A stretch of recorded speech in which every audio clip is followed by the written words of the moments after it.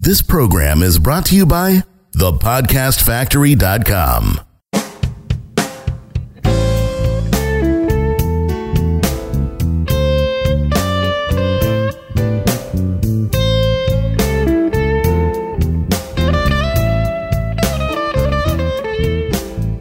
You are listening to Copy Chief Radio. We took the week off last week because Kevin was doing a stand-up set and I was changing diapers, but we are back this week. What's up, Kevin? Man, it was like we're going back in time. Yeah, man, it's great to be back with you. And, you know, so much exciting stuff going on in both of our lives. We thought for this episode, we're going to talk about what we got going on, kind of give a little more personal view, a little backstage tour of our lives, if you will. And but don't worry, it won't be just like watching The View or something. We're gonna work some marketing lessons into this. So, Jonathan, I'm excited to sort of catch up with you. And man, you've had some really epic things happen in your life. There is no way that your life looks or feels just like it did last time we spoke. And why don't you tell us why? Well, we're doing the Snapchat of podcasts here, behind the scenes look. Yeah. You're right. The problem is I'm a structured dude. Actually, I don't know if that's a problem. Most people like that who work with me because I'm structured and accountable and you really know what I'm up to. And my life has been shaken upside down. I thought that I was going to be the exception to the rule, but after 3 long years, we finally got matched with our baby boy. Cupcake and I were doing an adoption, and after 3 long years, we got matched. We picked him up almost a month ago to the day that we're recording this, and everything that I thought was going to be was not.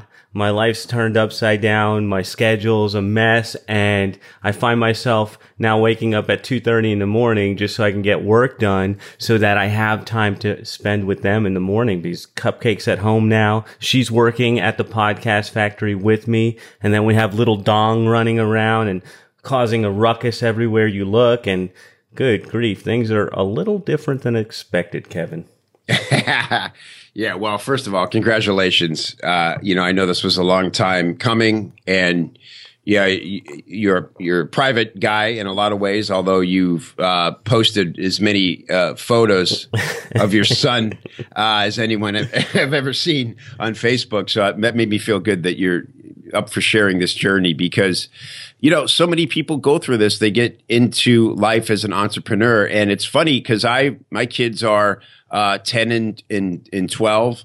And I always think, yeah, you know, like if I'm we're constantly assessing how we're doing compared to other people, right? In these times we live in, so many entrepreneurs and business owners and freelancers are, you know, basically blogging about their lives daily in Snapchat and on Facebook. And for me, I cannot compare my productivity or my lifestyle to someone who doesn't have kids, right? And if you say that to somebody without kids, they're thinking, it's an excuse. If I had kids, I just all you got to do is just get them in line and let it be known this is Daddy's schedule. and that becomes very funny when they actually bring a child into the world. So tell us about it. Like, is that what you were thinking? Like, all right, yeah, you know, once we get settled, I'll just go right back to the routine. Yeah, I was delusional. Really, the schedule is the new schedule, which is dictated by Dong. Okay, he's the one that tells us what to do. He's got a nap time. He's got to eat. He's got to have diapers changed. And so the only real boundary that I've been able to keep so far, and I know it won't last, is that he is not allowed in my office. That's the only real boundary because I have audio equipment. I have a bookshelf. These things could fall on him. So he's not allowed in here. And that's the one thing. But as far as time goes, we thought things were going to be different, but he gets up at 7. And so it's breakfast time and bottle time and cleanup time and all your time. You just, dude, I've never, ever had so many dishes in my life. I've never had so much laundry. We've never had so much laundry. We've been together 10 years and we're doing laundry every day. What the hell is this? Yeah. We got, and the trash, like we used to take the trash out once a week. Now it's once a day. Like everything revolves around this little kid. So it was shocking to me.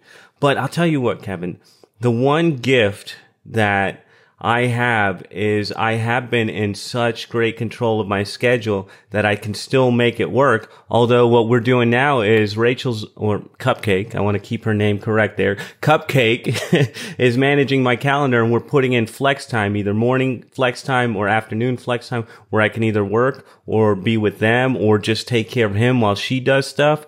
But everything else has been turned upside down, and my structure, the only way I get anything done, like I said, today I got up at 2:30 in the morning to make sure I got ahead of my day. Wow, incredible. Well, that's awesome, man. But obviously there's lots of joy within that. We don't want to make it sound like your life has been turned upside down and you're thinking, what the hell did I do? Even though it's only been a month. And I think all parents think that in the first month. Actually, Kevin, we wondered, right? A lot of people during the process, and it was very frustrating to us when people would say, did you meet him yet? I'm like, no, when we meet him, he's ours. And so we didn't understand why people asked that, and we really didn't understand why the adoption agency did that. But when we got his little ass home and he cried for hours and hours and hours and tried to hit us, we're like, are we making a mistake? Did we think this through? Hell, we had 3 years to think it through, prepare, and we still asked ourselves that. And her and I, Cupcake and I, are really established, 10 years married. We're established. We know each other. We know ourselves. We know how we work as a team. And it was still that hard. But I will say this. We're talking today, and yesterday we had one of the best days. Like, he didn't ask for bottle because we're trying to get him off the bottle. He's too old for that. We're trying to get him on solid food. He did not ask for the bottle all day. He actually peed on the toilet, which it was like, oh my God, we're going to get this kid out of diapers. There's light at the end of this tunnel here. Yeah. He ate food all day. He did not whine. He did not cry. He gave me hugs. He played ball with us. He sat on Rachel's lap. Like, yesterday was the absolute best day that we've had with him. And the thing was, I had some stress coming from work, and it was like really weighing on me. And I don't usually stress about work. This was weighing on me heavy, and it just melted away with this kid coming and hugging me and playing ball with me. I was like, man, who cares? This is what counts right here. Ah, that's beautiful. And those are the moments for any parent. It's just instant perspective, instant grounding of what matters and what's important. So good for you. Well, what an adventure. And how old is Dawn? He is 2 years, 3 months. Okay, 2 years, 3 months. Yeah. So I mean that whole part of it in adoption. I mean, in traditional, parenting, I guess, however you properly say that.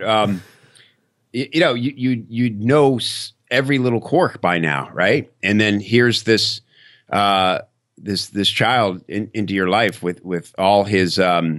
You have to quickly try to catch up to all his tendencies and quirks and likes and dislikes. It's an amazing thing to do, and I'm sure undoubtedly it's going to be the most rewarding thing ever. And it sounds like it's already headed that way. So again, congratulations. I remember talking to you guys over dinner about this whole process.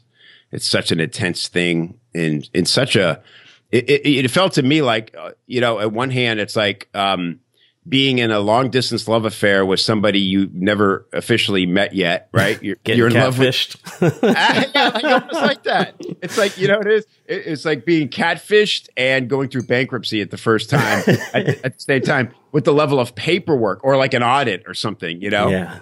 Just the level of red tape and stuff that is required.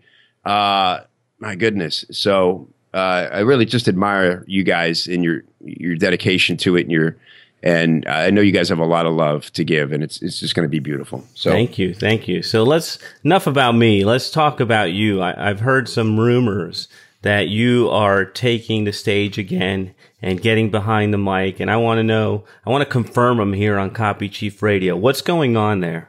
Well, yeah, I won't yet reveal the impetus for this. For this new adventure, but I'll tell you what's great about it. As some listeners may not know, I was a stand-up comic for almost a decade professionally.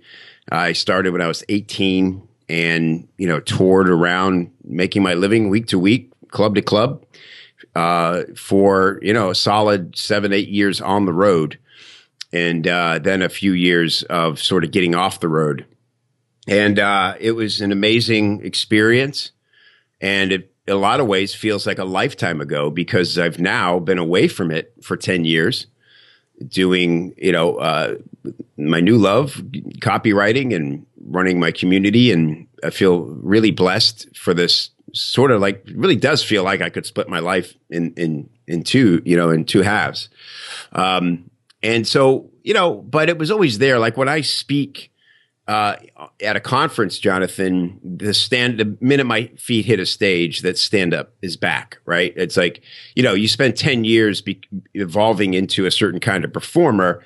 You don't just turn that off in a different setting. And so my favorite moments anytime I speak are when I feel that same sort of creative rush or surge or things happen in the moment that aren't expected.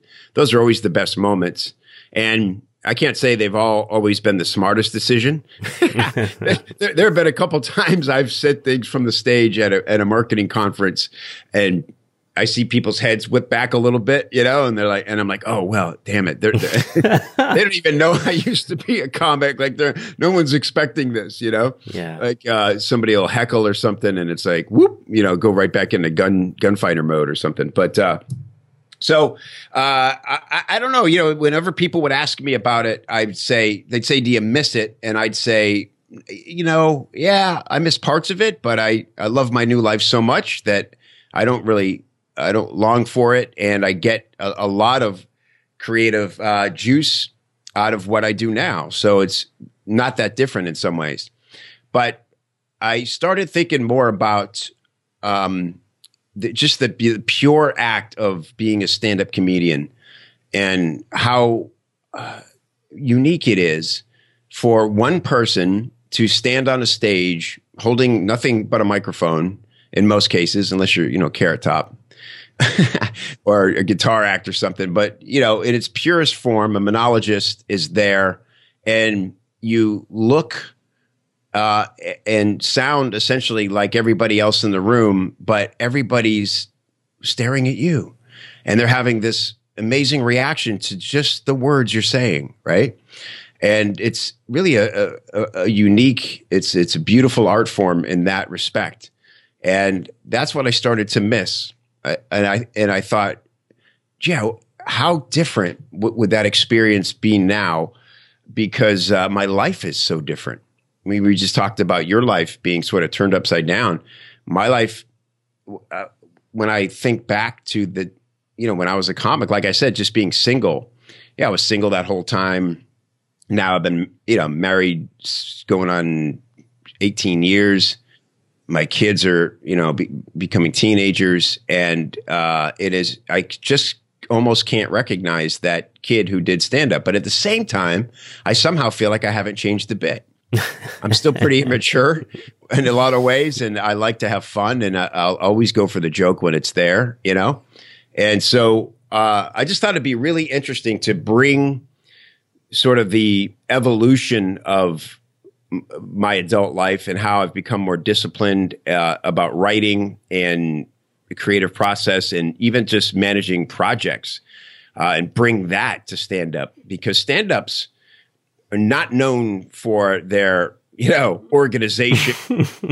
No structure there, huh? Not a lot of structure, not a lot of goal setting, and I thought, but what's interesting is it's kind of important that that's the case, because that stuff can get in the way of the creative energy, But I will say the most successful comics I know, they have a nice balance of that. They think of like Louis C.K. When I first met Louis, he was debuting a film at the Chicago Comedy Festival, which I co-produced with a friend of mine. And, Louis clearly had a bigger agenda than just doing stand-up. And that took a certain amount of chutzpah.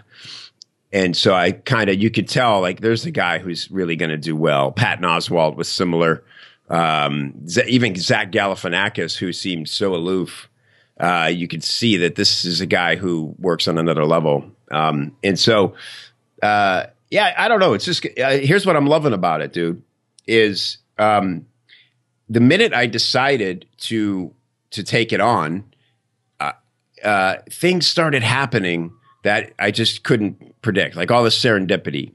You know, for instance, I decided I was going to get back on stage. And the first thing I wanted to do, of course, was get back into the writing. And a friend of mine named Danny, who's a great comic, Danny Bevins, runs a workshop here on St. Pete Beach. And he had told me a long time ago that I could, he invited me, hey, come down anytime. And back then I thought, yeah, that'd be neat, but I got no use for it. And so I walk into a place called the Shave Cave because I needed my head shaved, and Danny's sitting in the barber chair. I'm like, what?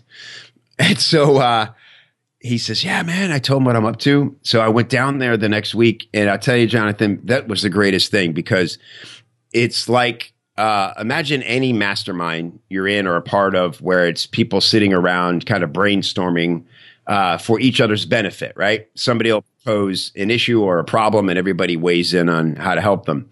Well, that's what this workshop is like, but it's all helping each other write jokes.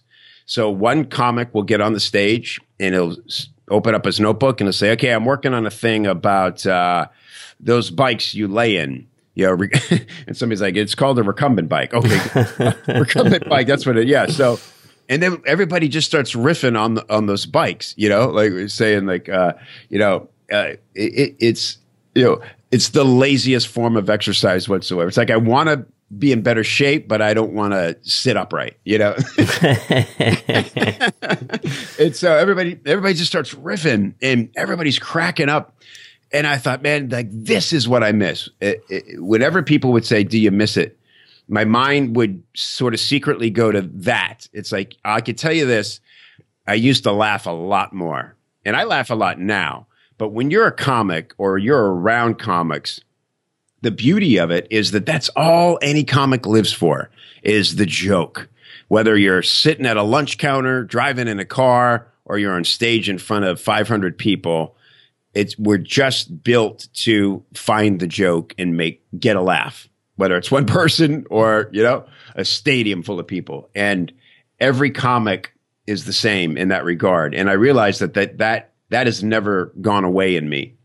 So now what's exciting about it is I'm coming back to this 10 years later with a total beginner's mindset, right? I mean, making no assumptions about how quickly I can progress. I have to rediscover myself as a joke writer and a performer. And it's in some ways just as scary and exciting as when I first did it in 1988. Except now I have the advantage of all this extra knowledge about how to be persuasive and how to win people over.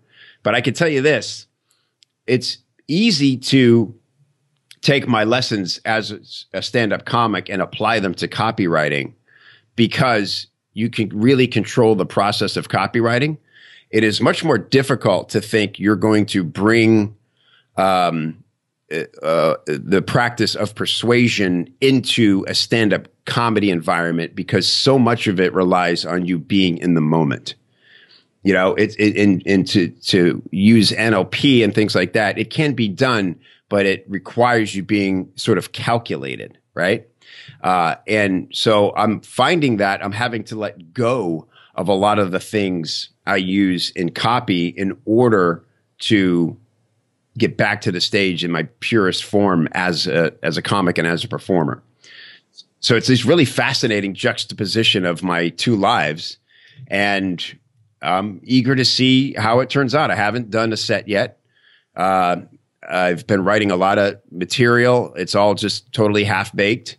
I feel really thankful to have this workshop where I feel safe to just go throw out ideas and have people help me come up with the best jokes. And then it's going to be about trying to put some structure to it and then getting on stage and seeing, again, like that just opens up a channel of spontaneity in your brain that you can't fake. You can't do it in a notebook. You can't mimic it in any other sense. You have to be under that spotlight with a hot mic in your hand and the pressure's on. It's the only way to open that channel. So that's the next step, and I'll let you know how it goes. That's exciting, man. Yeah, and I would really, I'm dying to know what was the catalyst to get you back in there, but I'm sure we'll be covering that on another show. But I'm wondering, how is it like different for you? Because you said there was a power in being up on the stage and sort of holding court or controlling the room. How is it different with the comedy versus you speaking in front of 500 people about marketing? You're still kind of controlling the room, but what's the feeling for you that's different? The difference is that people are expecting you to get laughs. Be funny, funny boy. Yeah. It's sort of like an arms folded. All right, let's see what you got, right? Whereas in a marketing conference, they are expecting none of that. And if you can get some good laughs, like spontaneous in the moment laughs, people freak out. It's like, this is the greatest thing ever. I thought I was going to sit here and have to slug through somebody else's talk and maybe I'll get some helpful pointers. Instead, I'm sitting here laughing my ass off and getting some good content, And so it feels like, I always say, at a conference, I feel like I'm cheating, because, I've got this ace up my sleeve that nobody's expecting, and I'm using slides, total cheating for a comic. Like you can't use it's got to be there with cue cards. Yeah. And that's probably the biggest difference as far as approaching it as a performer is. You got to know the joke. You got to sort of rehearse it and know how you want to say it, and then you start sort of like A/B split testing essentially, where you'll try it one way the first show, and then the second show you're like, maybe I'm going to use a different word or switch this or that, and the jokes just evolve. But comics, they don't have a script. They have an arsenal of jokes that they've built in their mind. But, it is the whole goal is to be as unscripted as possible, like within the framework of what you've developed over time. Does that make sense? Yeah. You're pulling from different resources. It's not a linear thing. It's right. What's right. There's a flow to it. Yeah. It's just like zero pressure at a market. Like even if I try some jokes and they don't land, people will still like be thankful I tried, at least to be entertaining. But I know my content's good. I know I'm going to teach them something cool, right? So there's no pressure except what I put on myself. Of course, I want to kill the room. I want to be the best speaker. That's just the natural. The only time I'm really competitive in life is when it comes to performing. That's just inbred in me from those days of stand up where it was, who could kill the room the hardest. That was all we cared about. And that's never gone away. So it's not like I'm coming at this lightly and going, yeah, hopefully I could get through 5 minutes and get a couple chuckles. My thing is I'm willing to start out and be very humbled again in the beginning, but make no mistake, I'm out to kill. And as every comic is, it's either that or nothing. Nobody's looking to just get by with some laughs. You're looking to kill the room. So this is Mission Kill the Room. Yeah. I smell a new Copy Chief product coming. So, Kevin, what do you have in store for us next time? Great question. Well, I'll tell you what. I want to talk about a few of the shows coming up. Next, we're going to talk with my man, Mike Renard. I think you know Mike. Yeah, really smart guy. This is a guy who's come out of sort of nowhere, entered Copy Chief, and what he does that's unique is he's a retail copywriter. I don't meet many of those, and that's his specialty because he comes out of the retail world, and he's just a brilliant writer. I love his copy. He's a great storyteller. He's really great at email, and so he recently did a retail brand launch for a company he was freelancing for, and they had an amazing result. So he's going to give us a case study of that launch, which is going to be cool. And then we're also going to, coming up, because we talked a little bit of productivity, a couple shows down the road, we're going to talk to Abby Woodcock and Casey Bainey. And that's an amazing story. And that's going to be like super helpful particularly for copywriters who want to be more productive and get jobs done faster. Oh, wow. Lots of good stuff coming up. Yeah. All right. Thank you, Kevin. Thank you, Copy Chiefs, for tuning in. And we'll be back in your earbuds next time. You've been listening to Copy Chief Radio. Thank you for tuning in. If you're digging what we are laying down for you, then your next step is to go over to iTunes, type in Copy Chief Radio into the search bar, and when you find a show, subscribe. We will be back in your earbuds next week.